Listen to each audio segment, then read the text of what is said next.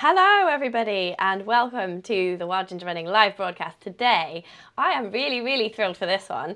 It's my friend and fellow Stamford strider, Fiona Martin, is here. Hi, Fiona, how are you doing? Hello, I'm good, thank you. How are you? I am very good, and the reason that we're talking to Fiona today is because she has done a fantastic feat. She has completed no less than 3 Montane Lakeland 100-mile races. Not back to back, like as in year on year. I just hasten to add.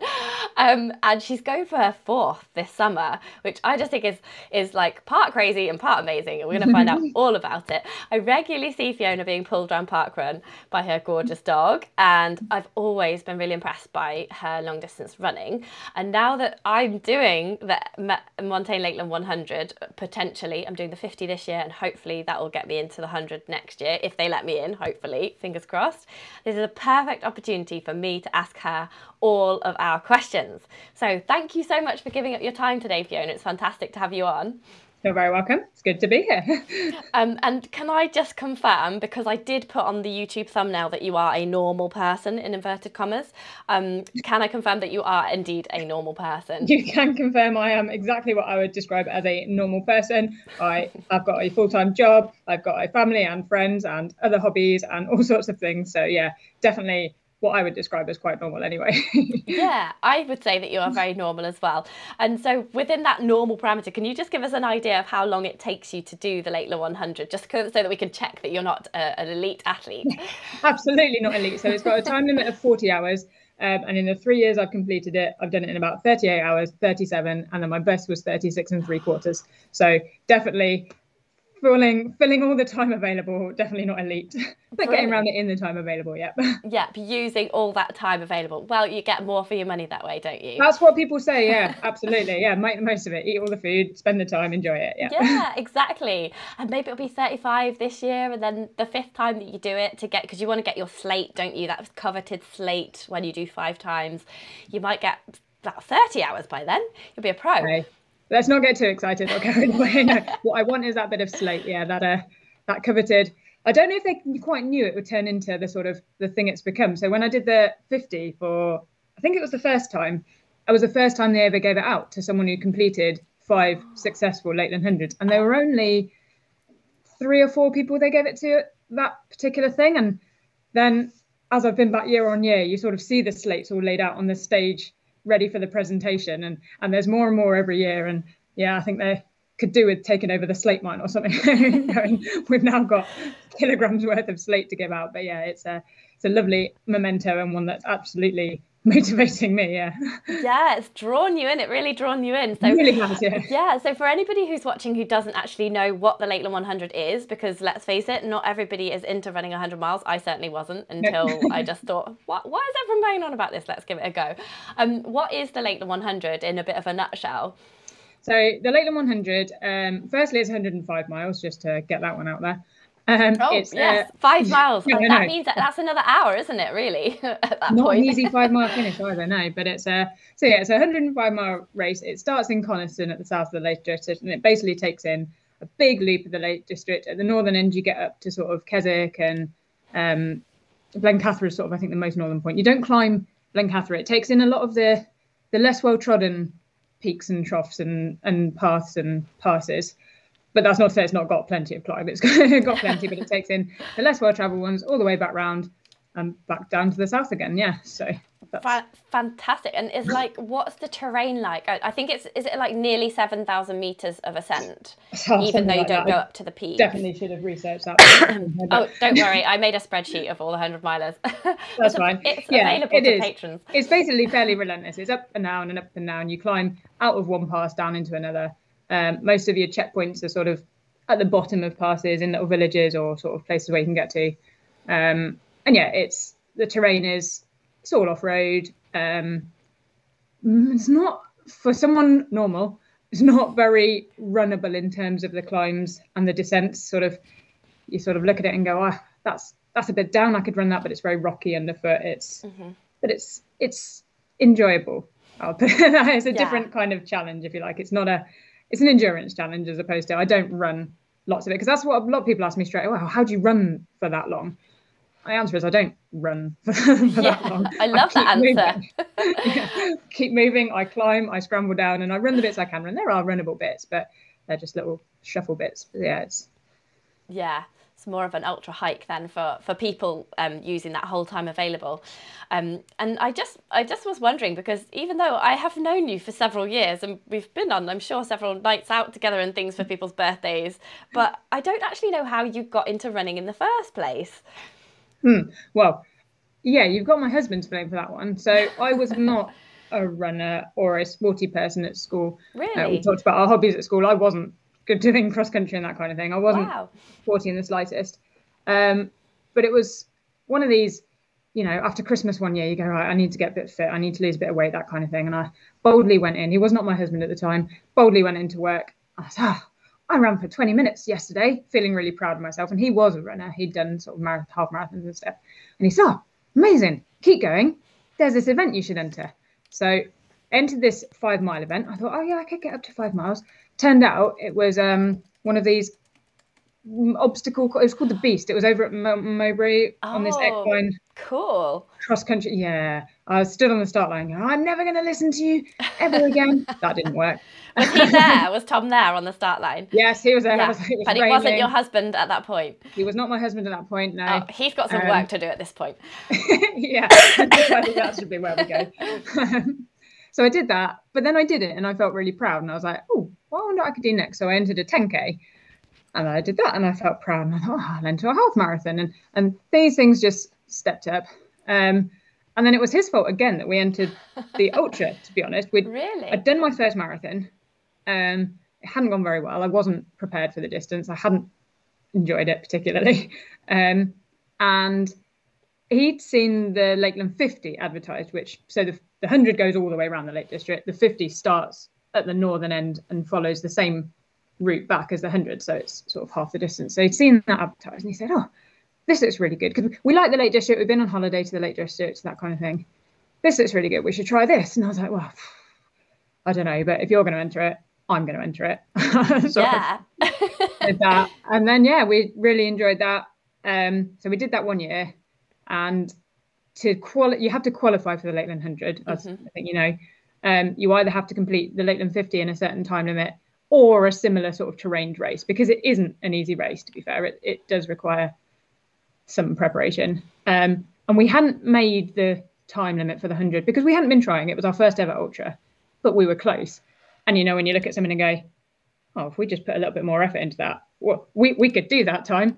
Wow. So, yeah, that's and then that's what we did. And then we did it and we entered it. And, yeah, just turns out I quite like running a really long way. Yeah. What do you like about it? Because I was thinking, I must ask Fiona what you love about running.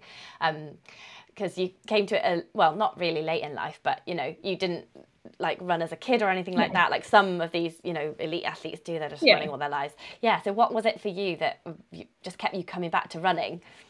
The two things I really liked most about it. So I think to begin with, I really liked how you could get better at it quite quickly, even without being elite or running every day or something. Like I say, I sort of ran 2 miles and then it was 3 miles and then it was 5. And you can sort of see that improvement, be it either that you can run a bit further or that you can run a bit faster. I sort of like that kind of feedback of getting better, I suppose. Yeah. And then long distance, I really like sort of a lack of pressure, if you like. I do all distances. If you had to ask me to pick my favourite, maybe sort of between that half marathon and marathon distance, but even then you run those going for a time or trying to get a PB or that kind of thing. I really like the long distance, just going out and just running and not looking at your watch and not worrying about whether you're going to hit that split and not worrying that mile was slower than that one or that kind of thing. And that's what I really like about these events. Finishing, okay, I have finished a little bit quicker every time, but I'm not going to get upset if this year I finish in 38 hours again at all. Yeah. I'm going to be proud that I finished it and enjoyed it. So I think that's what I like probably most about long distance. I'm quite good at just sort of switching off and going. Yeah, just as opposed to worrying about fiddling along. Do you have to worry about the cutoff times at all? Because I know it's quite a generous 40 hours is quite generous time frame for 100 miles, but considering the terrain and the hills, it actually isn't. No, it's really not. Yes, I do a little bit now. So the first time I did it, I didn't finish it. Oh, really? Yeah, no. So we'd done the 50, we'd realised we could do it, and then we sort of went, right, well, let's try the 100. And we didn't give it as much respect as it perhaps needed. So for the 50 miles, you get a 24-hour cutoff, which is obviously, you can do the math on that, much more generous than a 40-hour cutoff for 105. Yeah, definitely. So we hadn't worried at all on that one because we managed it. It was no problem at all. I ran the first couple I did, I ran with my husband. And so this first 100 we had both actually just run quite good marathon times. We were quite proud of ourselves. We thought we were running well. Yeah. But we weren't ultra marathon running well. Yes. there was a whole different ball game. Whole different ball game. Just because you could run like a good marathon time doesn't mean you could complete this. So what was your good marathon times? Well, mine at the time back then, I'd sort of just cracked my 4 hours, and I was really pleased with that. Awesome. So yeah, that's where I was at the moment at that time anyway. So now my PB, if you did care, was 3:38 now. But yeah, wow, that's amazing. But like I say, it's a completely different ball game. It doesn't mean that you can then run the 100-mile well. So yeah, I've forgotten what your question was now. I've just been rambling. Oh, I've forgotten too. What were we talking about? Someone remind us. It was, let me see on my list. Was Leighton 100 your first? What attracted you to the 100 miler? Yeah, we were just randomly talking off questions actually. No, that's fine. It's just, yeah. What attracted you? Yeah, you were talking about you did the 50 and there was it was like 24 hours cut off. Yeah, that was it. You asked about whether I worried about the cut off times. Yeah. That was right. That was it. So the very first time we did it, we were chasing those cut off times. We got to, because actually the first half of 100 is, in my opinion, harder than the second half. There's some really tough climbs in it. Right. And the cut-offs are, for me anyway, tighter. At the beginning. At the beginning, yeah. If you sort of make it to the halfway point, from then on, time kind of spreads out a bit more. They give you a bit of leeway, do they? Yeah. Yeah. So yeah, the very first time we did it, we got to one of the checkpoints and we had about 15 minutes until the cut-off. Oh yeah. Didn't really get time to rest and eat properly, and we were chasing those for a good sort of 2 or 3 checkpoints later.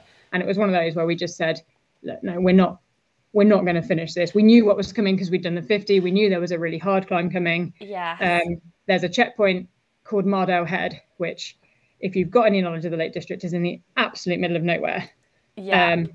And they basically say, if you drop out there, you're waiting hours for the coach, because the coach comes once because it's so hard to get to. So we looked at it and went, we don't think we're going to make that.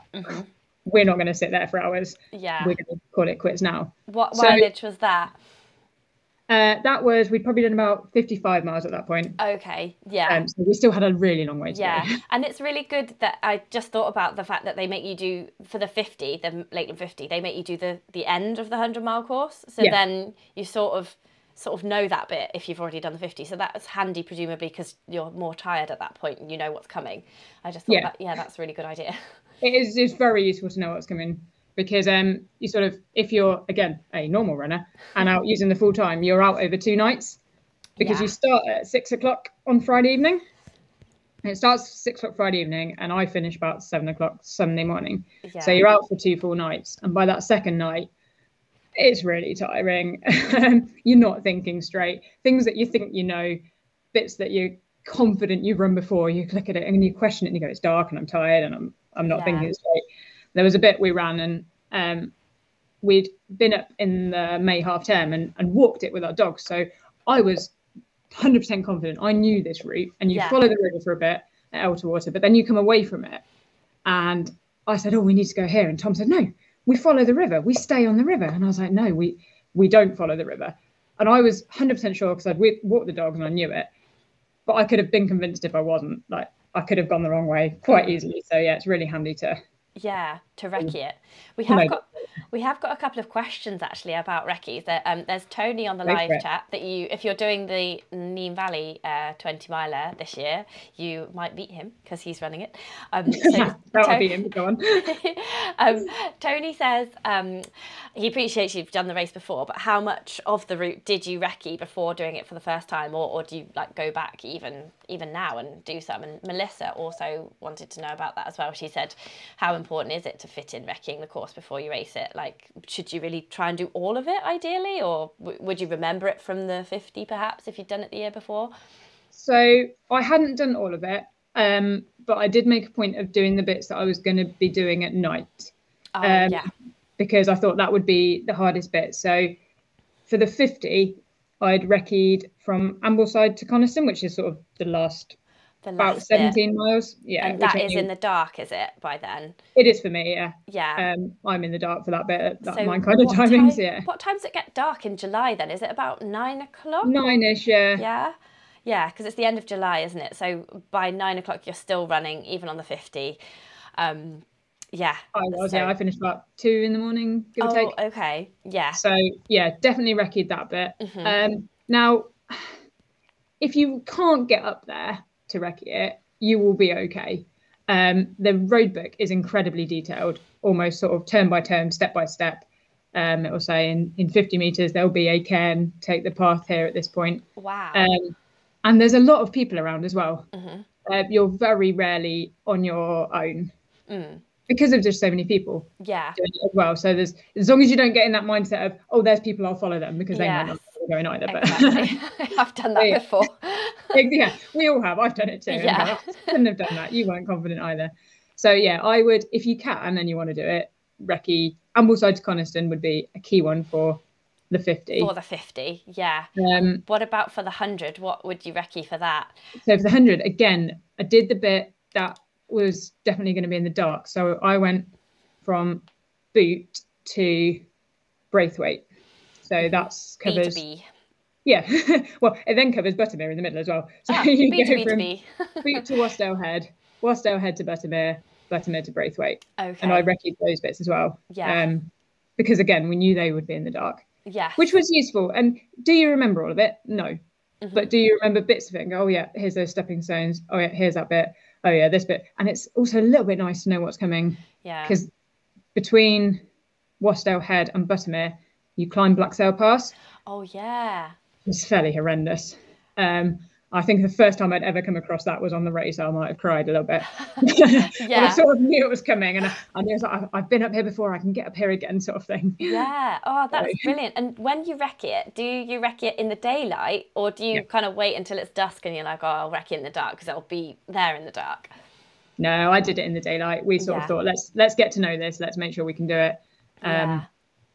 And also, it's just nicer, really, then, isn't it, as well? You get to see the surroundings as well. You're going to be in the dark on race day. I suppose there's something to be said for doing it in the dark.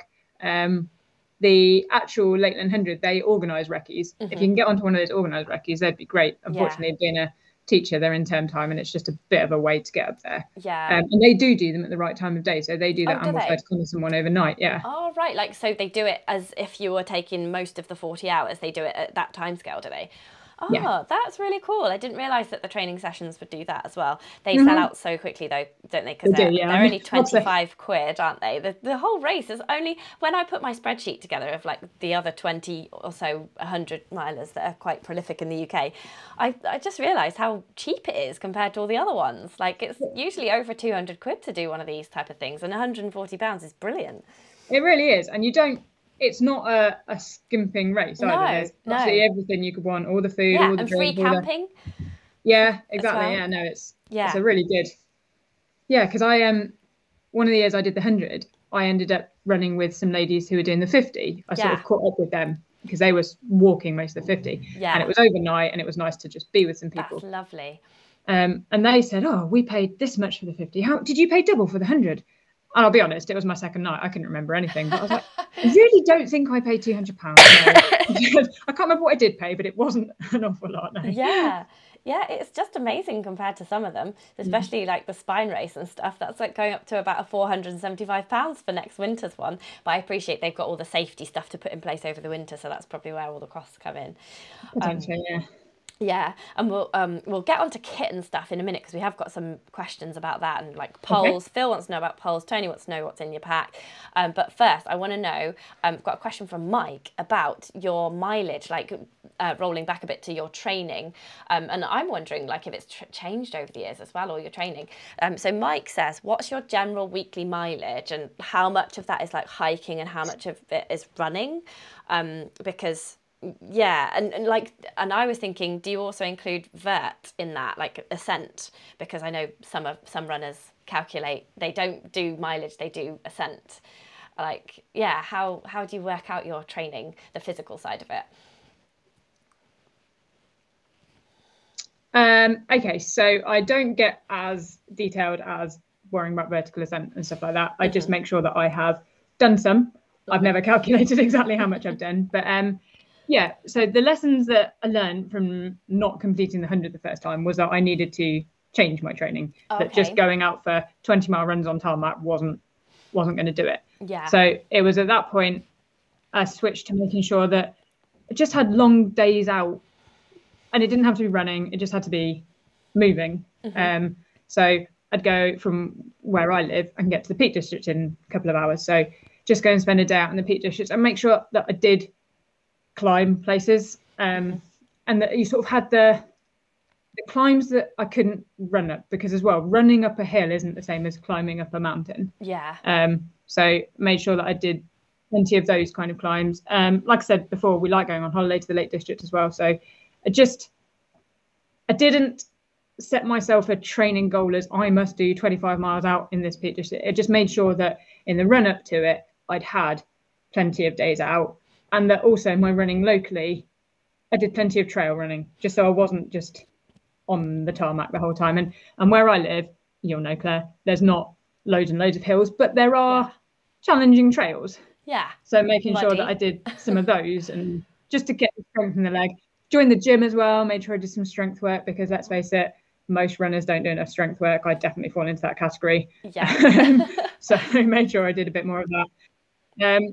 I wish I could tell you I had some incredible training plan that I could pass on to you, but I don't. It's, yeah, my mileage probably at my peak, I don't get above 45 miles a week, because I just don't have the time.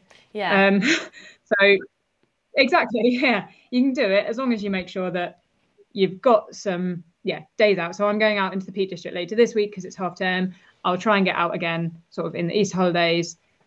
I also like to do a different ultra in the run up to it. So a few years back I did the GB Ultras Pennine Barrier, which takes in the Yorkshire Three Peaks. I did that. Last year I did the Ultra X Spring Trail series down in the South Downs. That was 100k. So again, I like to sort of get a longer distance racing, not 100 miles, because then you won't recover enough in time for it. So this year, like 100k kind of time, 100k like around May time kind of thing. Yeah, May, June kind of, May, early June. This year I'm going to do, there's the Grim Reaper at Grimsthorpe Castle, which won't have the same kind of climbs in it, but will have just that keeping going, reminding your body how to keep going sort of thing. Yeah, and that one is 10-mile laps, isn't it? So mentally, I would find that really challenging. It must be just so hard not to be, I'll have to stop at this. I'll see how that one goes. I've not done it, so. Yeah. When you done one lapped ultra, I did Wendover Woods, which is a 50 mile, and that was a 10 lap course. Yes. I loved it. It was really good, but it was mentally difficult. Being only 5, it was okay. The first 2 were great because you're feeling fresh, it's new. Lap number 3 was a bit harder. Then 4, it started to get dark, and I was really tired. And then 5 was okay again, because it's the last one. Yes, it's the last one. Yeah. It's good to break it down like that as well. I'm glad that you covered the other races thing, because we did have a question from Tracy about that, saying, do you do lots of other races in the lead up to the main race, being Lakeland 100? But it seems like you just do like the one in May, and then would you do like shorter ones in the lead up then?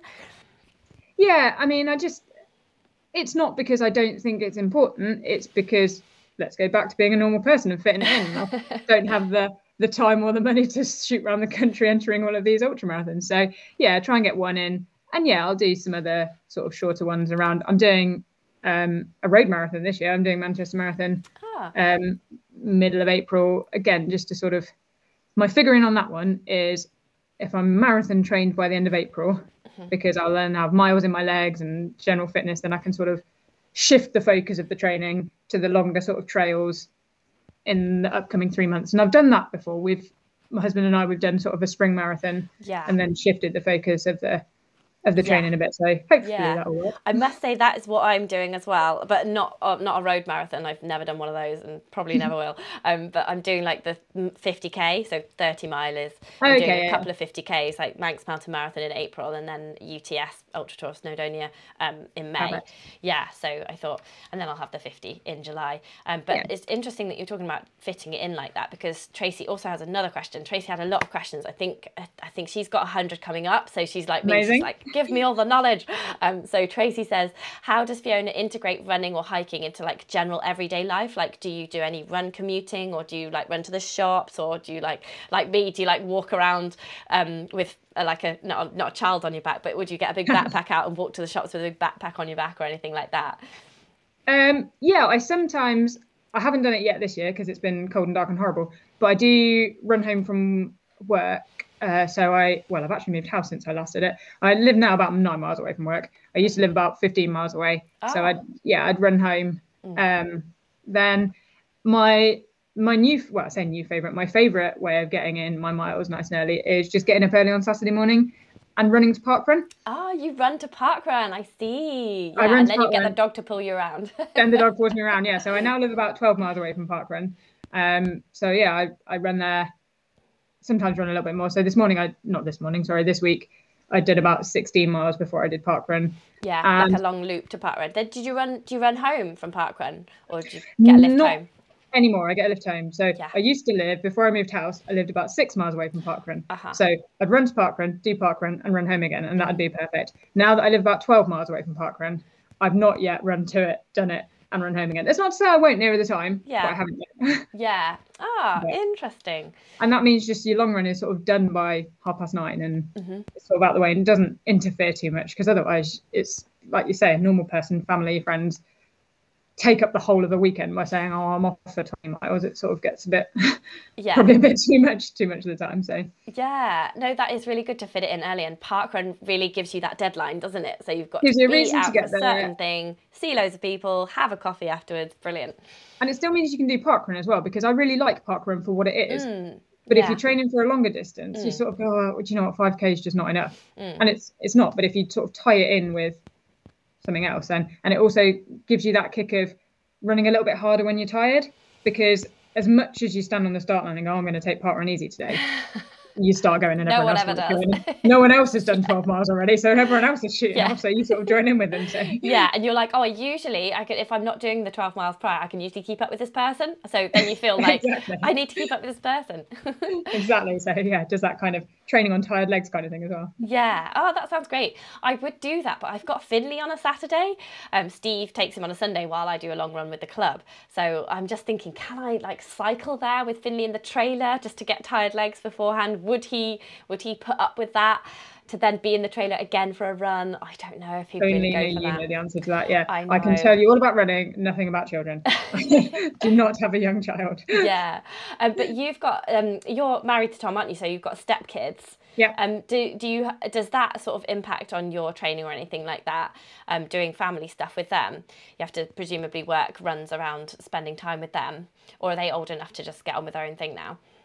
They are old enough to get on with their own thing, but it's still nice to.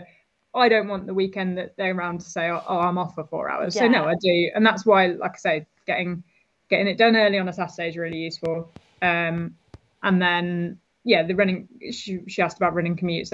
I will start that again when the route I've got home from work. I don't want to do in the dark just because of traffic and stuff. So as soon as the evenings get a bit lighter, I'll do that once a week and stuff. And cycling as well. I couldn't tell you for definite that cycling helps, but I feel like it must. It's sort of those quad muscles and thigh muscles, isn't it? So I do cycle to work and back as well, and sort of get on the exercise bike, that kind of thing. Sort of just mixing it up. Like I said, you learn a lot from failing, don't you? So the time we didn't complete the 100, that definitely taught me to mix it up a bit, get out on the bike, get that sort of fitness. Because as well, you can't run 20 miles to park run on Saturday morning if you've destroyed your legs doing that many miles in the week as well. So Yeah. that other kind of fitness, that being on the bike, the core strength training. I Yeah. sound like I do loads of it. I don't do enough of it, but I do No more one than I does. used to do. I I don't do know more than anyone I who used does. to do. Yeah, me too. Like now I'm like 40, so I've got to do the right thing now. Exactly, yeah. Tracy is actually watching live, which is fantastic. So thank you for answering all her questions. She says she's also doing Manchester Marathon, so you can say hi to her Are there. you? Oh, amazing. I would say Yeah. I'd see there, but there'd be thousands of us, won't there? So. And I don't know what she looks like.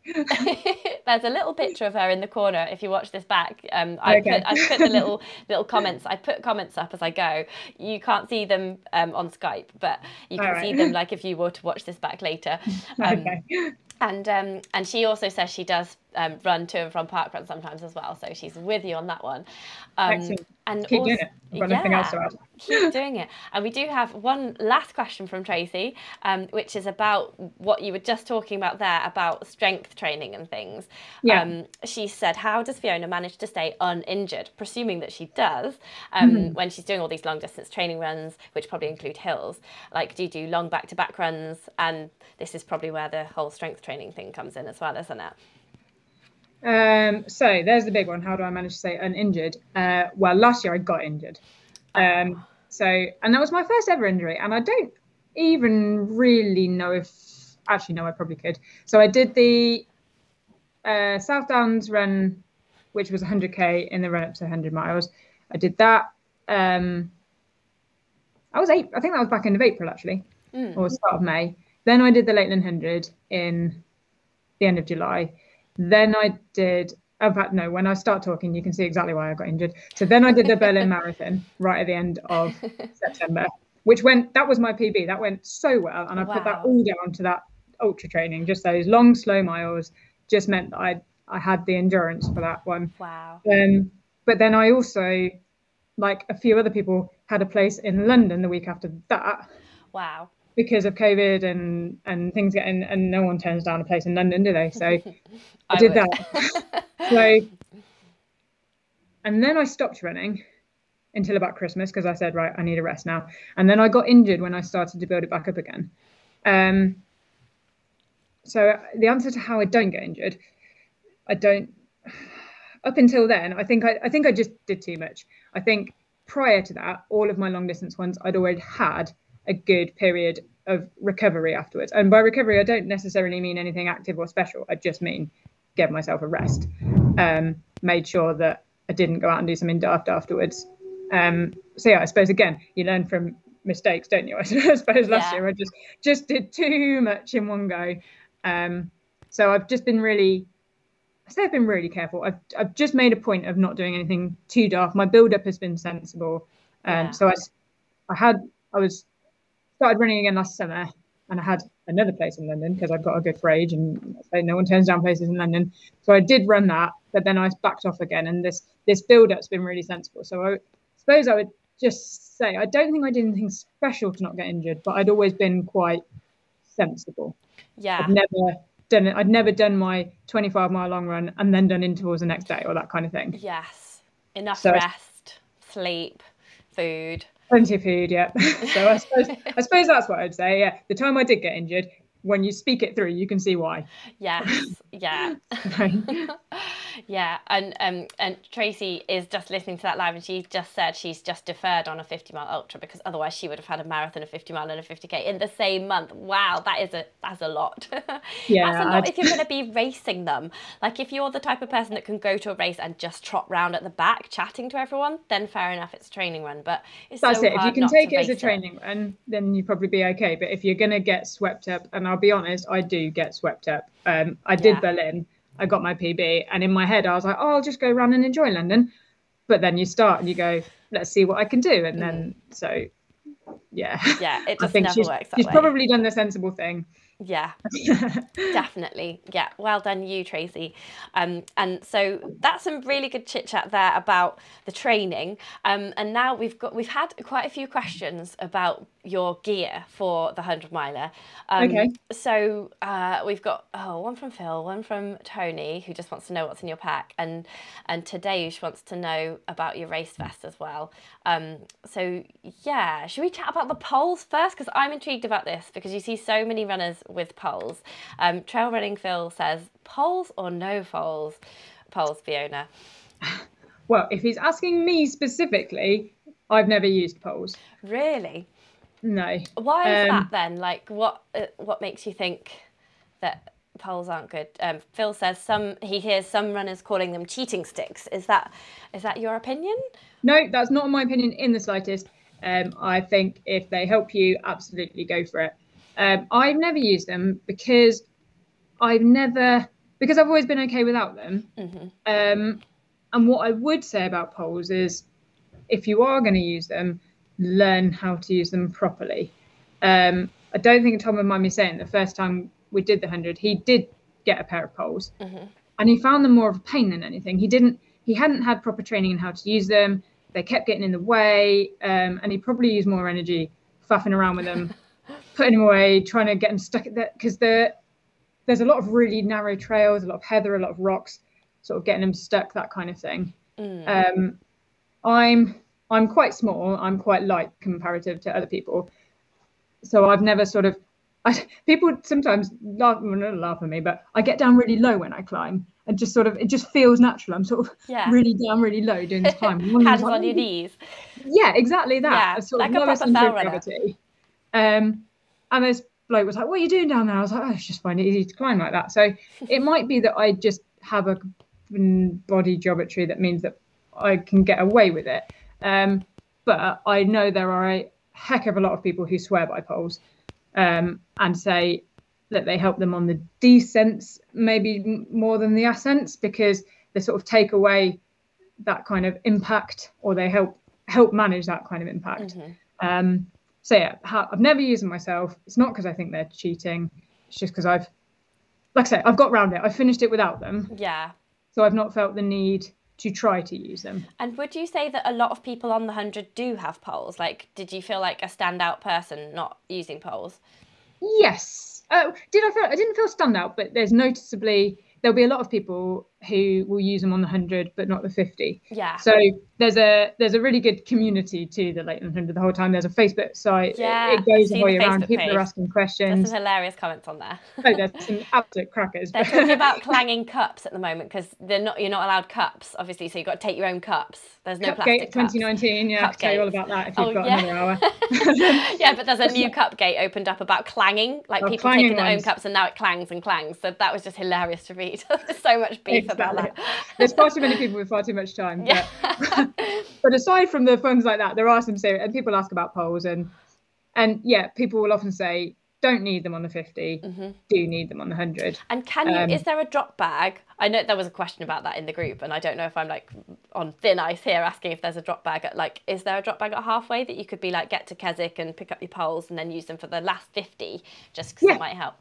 Yeah, so on the 100 mile, you get your drop bag at Delmain, which is just over halfway. Delmain is the start of the 50, but the 50 runners do a 4-mile loop of the estate first. So there's another 46 miles to go from there. So it's just over halfway. Yeah. Yes, mm-hmm. There is a drop bag for the 100 runners, at which point you can pick up, drop off. And yes, perfectly legitimate and legal, and do what you want with it. So, yeah. And I know people have done that, drop the poles off or pick them up for the second half, yeah. Yeah. Okay, interesting. Okay, so that's covered poles, because I was thinking poles, but then I'm taking a GoPro with me to film the 50, and I'm going to be filming the 100 if I get in next year as well. And I've done a load of training hikes with poles and a big backpack on, and it's just really annoying because using the GoPro in one hand, you've got to put both poles in the other hand. So I just don't know if I'm going to need them. I think you get away with the 50 without them. Yeah, definitely the 50. A lot more people use them on the 100 than do on the 50. Yeah. But that's me who's never used them saying that.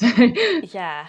I don't know if Tony is asking you or me this question, but he says, are you ever tempted to take a GoPro with you and film the 100? I bet the views can be amazing, because I would definitely be doing that, but would you be tempted to take a GoPro with you? No. I have taken some photos on my phone when I've looked at particular views and stuff. I'm not very good at filming, GoProing, that kind of thing. It's not particularly me. If I see some nice views, I'll take a picture of them. It's good to be reminded to take pictures of views, actually. So one of the years we did it. So every year there's an incredible presentation at the end, and everyone sticks around, and that's one of the really nice things about it, that everyone supports everyone. It's not like you're the last runner and the campsite's all packed up and everyone's gone home. There is a presentation at midday on a Sunday. Brilliant. And they always manage to somehow put together a film of photos. The organisers put together this film, and there was one year, and I just remember they'd taken a picture of the sky at night, and there was just all these stars, and it was incredible. And I turned to someone and went, I didn't look up once. I didn't look at that sky. So it's really nice to be reminded. And there's also a shot, it's on the first morning, so Saturday morning, they take a shot over Ullswater, and it's beautiful. There was a sunrise of it. But as a 100 runner, you have to look backwards to see it. So I now always make an effort to look backwards. So sort of one day it was really misty and rainy and it was rubbish, but I have caught that nice shot as well. So not tempted to bother to take a GoPro, but do take some pictures and remember to look around and enjoy the scenery, because otherwise you can be slogging up and go, especially if you're in a bad patch, not turning around and actually appreciating where you are. Yeah, well, it's hard to do that for a whole 36 hours, isn't it? Be appreciative for a whole time. But Tony's also got another question. He just simply says, what is in your pack, Fiona? What is in my pack? Yeah. So they've got a big list of mandatory kit, which is absolutely fine and makes sense. So your spare base layers, your emergency food, your cup, your solid cup, not a collapsible cup. So in addition to all of the mandatory kit, something to put on at night because it gets cold, even though it's July. I remember one year I was at one of the checkpoints near the end. It must have only had about 15 miles left to go, but I was really shivering. I was really cold. And your emergency kit, you're not allowed to touch. That is emergency kit. If you take that and you wear that, that's officially, you've sort of declared your race over. So is that in a sealed bag that they seal, and then if you've opened it at the end, they check that, and then they go, you used your...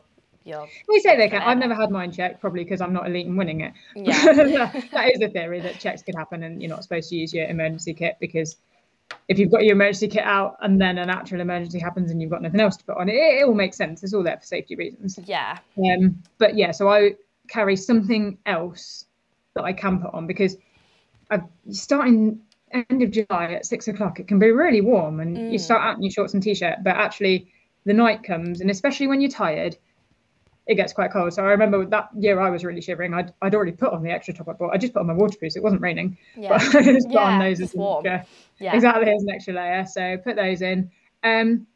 Snacks to make me happy. So there's so much food. And again, if you look at the Facebook site, there's so many chats about what food to take. And people will say, you don't need to take a lot of food. And you're right. The first year I did the 50, I don't even know how many grams of food that I didn't eat, because there is so much at every checkpoint. But I like to take midget gems are my favourite. Just, I don't know how particularly good they are in terms of nutrition, but I just really like them. Good sugar. And I tell you the ones I really like. They're like the Sainsbury's Basics ones, because they're really soft. If you get the proper like Maynard's ones, they're a bit chewy. They're really hard, Exactly. So they're really soft ones. And just food that will just make you feel a little bit happier when you're sad, because you will get sad. So I'll tell you the other ones that are really good. There's like, I think they're called Stroop waffles. They're kind of wafery type things with caramel, and they're really tasty. Something that will just perk you up a little bit. That doesn't weigh a lot, but that will just, so when you get to the checkpoint, go, right, I've had a cheese sandwich and some soup because I know I need that, but actually this is what I really want. And put something like that in your drop bag as well. So I always put a Snickers bar and an Ambrosia rice in mine, because they're my little treats to think of. So when you, in the next 2 hours, I'm going to get my Ambrosia rice. That sounds good. Do you have sorry, carry on. I know, I was going to say, on top of that, just practical things. So I take a little mini charger, because I'm not confident my watch will get me round. It never has quite got me round. So just to charge that, because if you care about having it on Strava, that kind of thing, which definitely we shouldn't, but we do. It's no point doing it if it doesn't go on Strava, to be fair. Exactly. And then just a few little plastic bags to put in, because sometimes you don't want to eat as much food as you should at the checkpoint. I see. But you just want a little bag to put a few biscuits in, or put a sandwich in. A little nose bag. Exactly that, So that kind of thing. And because if it rains, just put your phone in because they give you a road book. Well, I told you about it, which really detailed, but just put that in so it doesn't get wet, that kind of thing. So yeah, Yes. not loads on top of the mandatory kit because it is very Extensive. that's the word. Yes, I was looking for. Yeah, yeah, it's yeah. quite a long list, isn't it? Yeah, and you've got to make sure that you've got it all in good time for the race as well. And we've got some questions about like Tracy wanted to know what literage your race vest is. Like what capacity is it? 12 litres. 12. Okay, that's good to know. And Tadeusz wanted to know which exact race vest did you use, and do you have an eating schedule? So 2 questions there. Okay, so my race vest is the Salomon 12 litre. Oh, the Advanced Skin 12. Yes, the one, Advanced Skin 12, that's the one. Yes, I've got that. Yes, I'm testing that go. at the moment. So yeah, I've got that. It's just here. This is what it looks like, everybody. Yeah, that's the one. Mine's blue, pack. but that's basically one, and mine's, I think, about 3 years older than that, but effectively looks like that. Yeah. Awesome.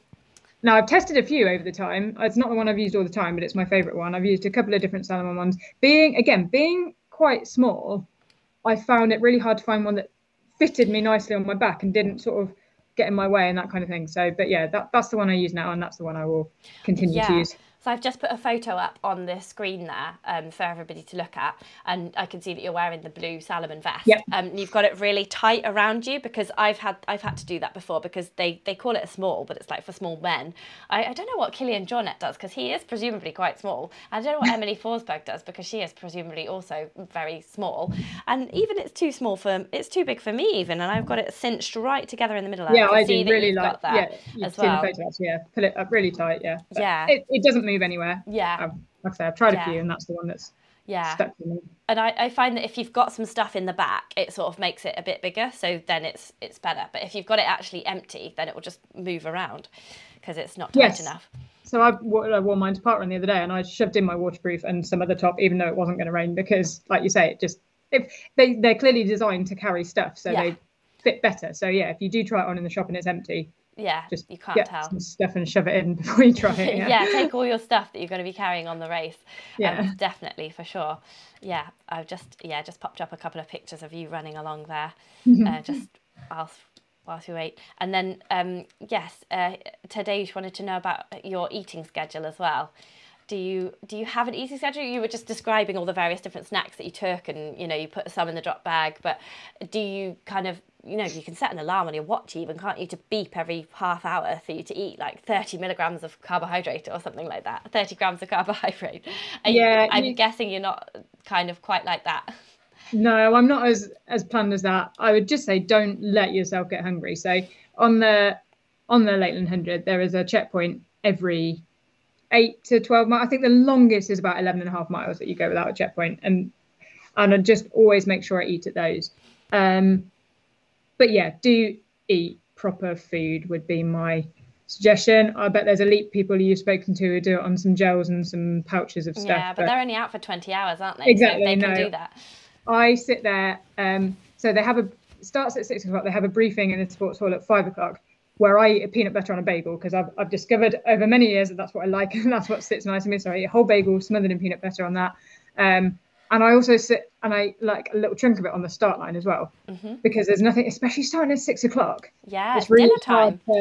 You've got to think about when you eat, because that's dinner time. So you can't eat at lunch and then just go. So, and then I just make sure that I eat at every checkpoint, to be honest. They've got sandwiches, they've got cakes, they've got biscuits, they've got soup, they've got pasta. And I just make sure I eat something proper. And yeah, because people often say, oh, how do you eat and run? And I go back to you don't always run. You walk. And most of the checkpoints, like I say, are at the bottom of passes. So you can stomp off with your sandwich in your hand and like start the walk up, because you're not going to run straight. Well, normal people aren't going to run straight up that first climb. So eat as you go. So no schedule, but don't get hungry. And I know sometimes you don't want to eat. Yeah. But see if you can find something, even if it's just a handful of crisps, because crisps are really good because they've got the salt in. See if there's something you fancy, or if there's nothing you fancy, take it with you, because you might fancy it in half an hour, sort of thing. Don't let yourself get hungry, because I think that's when it all starts to go a bit wrong. Yes, and the checkpoints are so close, aren't they? Like 7 to 10 miles, all of them. So you really can just be picking up a few bits, and even in your hand, just taking them along. Exactly. Yeah, that's really good to know. There's another question. So the questions are coming thick and fast. I can't keep up with this, guys. Trail Running Phil says he wants to know a little bit about your mindset now. He says, does Fiona think you can train your mind to be more positive or mentally tough, or is it just something that's already inside you? We're getting quite deep now for 1 o'clock on a Tuesday morning, Tuesday afternoon. We are, aren't we? I think I am quite lucky in this respect. I was talking to Tom in advance of this interview and sort of what makes you good at it. And I've always been quite positive about it. Someone else in the club, it was Claire Morley actually, she said to me, did you ever think you weren't going to finish? And I was like, no. Really? Always knew I'd finish. Yeah. And I just set myself really achievable goals. So like you say, it's never that far between a checkpoint. Like I said, I think the longest one's like 11.5 miles. So you look at it and you go, right, there's 8 miles to the next checkpoint. I'm going to be there in 2 hours, 45 minutes, which is within the cutoffs, but also incredibly achievable. And then that kind of builds you up a bit as well. So can you train yourself? I don't know the answer to that one, because I think I'm quite good at it anyway. Like I say, I like going out for a long run and just going, but I think you can do things to help yourself. I don't think having a difficult goal is helpful. I don't think if you go, right, 8 miles, well, I normally run that in an hour and 10 minutes, so give myself an hour and a half. I think that kind of thing would be potentially counterproductive. I think you've got to be nice to yourself. Here's me trying to get all deep now.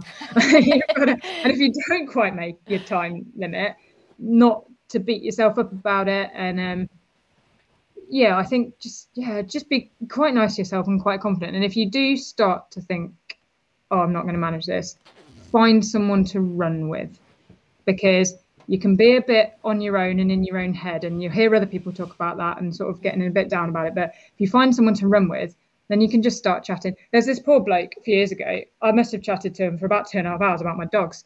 I think it was the second night. I was really tired, and I was like, can I run with you for a bit? Because I'm just sort of almost falling asleep as you run, when you nod off in front of the telly, that kind of thing. I was like, I just need to talk at you. So my name's Fiona, and I've got 2 dogs, and this is this dog, and this is this one. And I was like, he must have got so bored of it. But find someone else to buddy up with. And then he was asleep on the side of the trail. He didn't finish, but no, I'm only joking, he did really. But find someone else to buddy up with, and either, just chat about something else. And then also stay away from the people that aren't very good for you. I did have to run away from someone once. Really? That gave you a bit of speed, did it? He did. He was climbing this hill, and he was like, I don't think I'm going to finish this. This is horrendous. It's really boggy. I'm not going to complete this. And I was like, so I can't be here. We need to. So either let him get ahead or get away from him. By the way, I've got 2 dogs. Want to hear about them? No one else does. Yeah. Oh, that is a fantastic story. I'm glad to hear that you have to run away from some people. I'm probably the person that people try and run away from. I'm like, hello, do you want to be in my film? No. Oh, I think that'd be okay, because you're a positive, happy person. The only reason I got away with him because he was talking about not finishing, and I was like, I need to not be with you now, right now. Well, that happened to me on day 4 of the Cape Wrath Ultra. I was becoming such a miserable person, and all I wanted to talk about was how much my feet hurt. And I just was like, no, I'm vetoing this. You are horrible. Like, no one wants to be around this. I don't want to be around this. I'm quitting, because this is not how I want to see the world. So I totally agree with you. I wouldn't want to be around. I didn't even want to be around myself at that point. But the good thing is that Tony says resilience can definitely be trained for. You need to work into your discomfort zone and prove to yourself that you can cope with the load / miles / stress. And he has had 23 years in the RAF, so that's good advice there. Tony can help with that one. Yes. But he does think that those who can do more and go further tend to have like quite a high baseline to start with of resilience. Yeah, I used to have a really good determination. Like I could do it didn't matter how much it hurt, I was getting to the end. But then I started being nice to myself, and then I started giving up because I was like, well, you don't have to be in this pain. Like, you're not running from a war zone. Like, you have decided to be here. So then I was like, well, I don't want to be in pain. So then I just used to quit stuff. So I've quit like 3 or 4 things since being And then nice you can to do that as myself. well. You've decided to be here because you wanted to finish it. So Yeah, exactly. I can just turn it switch that around. around as I'm gonna well. have to Yeah. turn it around now. I'm gonna have to turn it around. And and Jeanette, my sister-in-law, who is downstairs at the moment, she's watching. She's visiting at the moment from Scotland. She said, to be honest, I would rather hear about your dogs than how hard a time someone is having. So Well, there you go then. everyone Yes. agrees. Well, we're coming towards an hour now, so I know we've kept you for quite a long time, but I do just want to cover your top tips for, like, you know, like if you could just say one thing, like what would your, if someone's doing 100 miles for the first time, like the Montane Lakeland 100 specifically for the first time in training, what would that one, if they only just did one thing in training, what would you advise it to be? It would be those long days out and realizing you don't have to run those training runs. That a day hiking in the Peak District is probably just as good as a 25-mile road run. Brilliant. That is fantastic. And then in the race itself, what would that little one thing that's going to get that person round? That's a difficult one. Breaking it up into those small achievable goals. Like you said, the checkpoints are never that far away. So don't think, there's no point setting out at 6 o'clock on Friday night thinking about 8 o'clock Sunday morning, because that just is too big a thing to comprehend and to say, oh, I've got to do 105 miles. No, you haven't. You've got to do 6.5 miles and then you can have a sandwich. And then you've got to do another 8.5 miles and then you can have some pasta. And then you've got, because if you're entering 105 miles, you can run 8.5. So yeah, absolutely breaking it down and never thinking about the end, because that's, I think, when you might start to stress about how far away it still is. They're the other people to run away from. The ones who go 5 miles down, 100 to go. You're like, no, I don't need this either. That's just annoying. Exactly, yeah. Breaking it down bit by bit and knowing that you are perfectly capable of doing that next bit, and that's all you have to worry about at that stage. Yeah. That next 8.5 miles is all you've got to worry about at that point in time. Yeah, that's brilliant advice. I just love this advice because it's you know, from a normal person. So you know, we can all get on board with this. I've just got some quick fire questions before we leave you today. I haven't told Fiona what these are prior, so this is going to be very interesting. So you're relaxing after a hard race. What do you have? Wine or beer? Probably a glass of wine, white wine. White wine, very good. Park run with a dog or without a dog? For enjoyment, with a dog. If you want to actually get a decent time, without one, but enjoyment with my dog. Cool, great answer. Chocolate cake or lemon cake? Are you a chocolatey person or a fruity person? Do you know what? That's so difficult because I'm a massive chocolate person, but lemon cake's probably my favourite cake. Lemon, as long as it was a really good one. a good lemon drizzle cake. Good lemon cake. Yeah, especially like after a run, that might be quite refreshing, mightn't it? Yeah. Uphill or downhill? Downhill. Down. Down. Without a doubt, yeah. Music or no music on an ultra? No music. I don't listen to music on events. And when I do my long training runs, actually, audiobooks are my new thing. So yeah. Awesome. Audiobooks I know though, so that if I've read the book, then I'll re-listen to it, because then it doesn't matter if I get distracted and miss a bit of what's happening. So, yeah. So you're not like constantly faffing, like, oh, stop, oh, what did you say again? Stop. Yeah. So camping or glamping? Probably glamping now. I've done plenty of camping. I'm not anti it, but you know, you get to a point in time where you've done that and you're ready for a bit more comfort. Yes. yeah. Like you can camp, can't you, after doing the Lakeland 100? Do you camp usually after doing the 100 miles, or do you book yourself a B&B? So we always have camped, and I always have, but then had a B&B afterwards for a couple of days. Oh, okay. This year though, we've actually got a cottage because Tom's coming up with family and dogs and stuff. So yeah, I'll actually have a cottage and a bed and a proper shower rather than the Portaloo showers. Wonderful. Sounds like a great plan and a good reward. Real food or gels? Real food. Absolutely real food, yeah. That was an easy one. I don't take any gels on the ultras. Don't you? No. Yeah. I do on like road races and stuff, but never on the ultras. Proper food. Proper food all the way. And the final one, would you describe yourself as an ultra runner or an ultra hiker?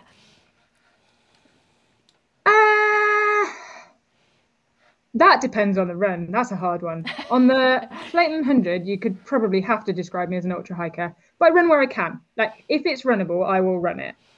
If it's not runnable, then I will hike it. And probably more of the 100 is not runnable for someone like me.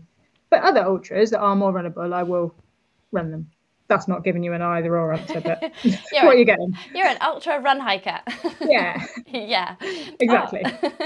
Well, Ultra runner who's not embarrassed to hike when they have to, because they do a lot of the time. yes. Well, you sound like you've got your head fully screwed on, Fiona. I have had such a good time chatting with you today, and thank you so much for giving up an hour of your time in your half term to come and let us all know how you've achieved this amazing 3 Lakeland 100 race completions. I'm just in awe. It's just absolutely fantastic to have you on, and I'm wishing you all the best of luck for this year's race. I'm going to be do you have a dot? Can I follow you?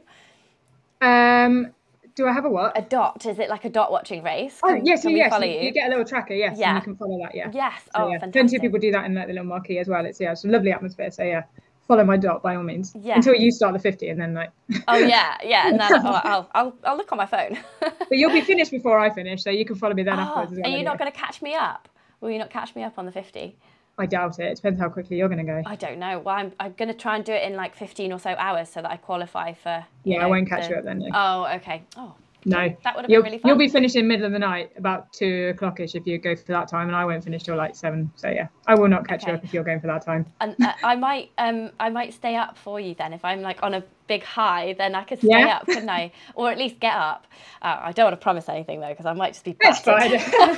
I won't be offended if you're not there, but it'd be a lovely surprise if you are. Yeah. I can't wait to see you there, because I'll be there that weekend, and I'm sure we'll hook up at some point, and I can. Absolutely, yeah. I'll be cheering you on the start line, won't I? Because I can cheer you on. That'll be brilliant.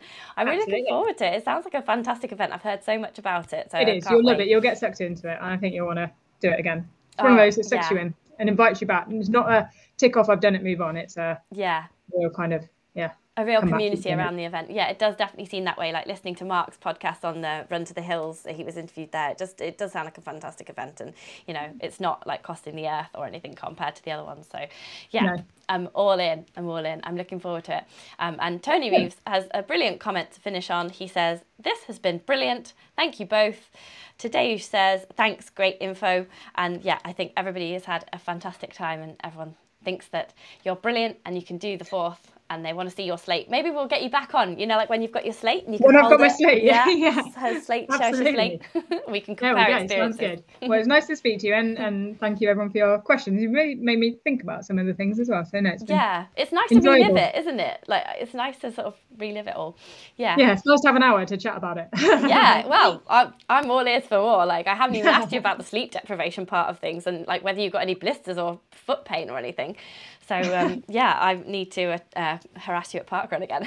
Another hour, another time. Another hour, another time. And Jeanette says, to finish, a brilliant interview, sounds really practical. Not that I have plans to do anything like that, but I definitely did if I did, I'd definitely do what you say. Excellent. Well, hey, she's more than capable if she wants, I'm sure. Yes, if you want it, you can do it, everyone. That Absolutely, is the message here. There's the take-home message. If you want it, go and do it. Fantastic. Well, thank you very much, Fiona, and I will see you at parkrun soon. We'll say bye to everyone. We'll still be connected on Skype, just FYI. But we'll say bye to everyone here, so don't go. I want to say thanks. Okay, I'll stay here. Goodbye, everyone else. Bye, everyone. Thank you for watching. And good luck in any ultra event that you're doing.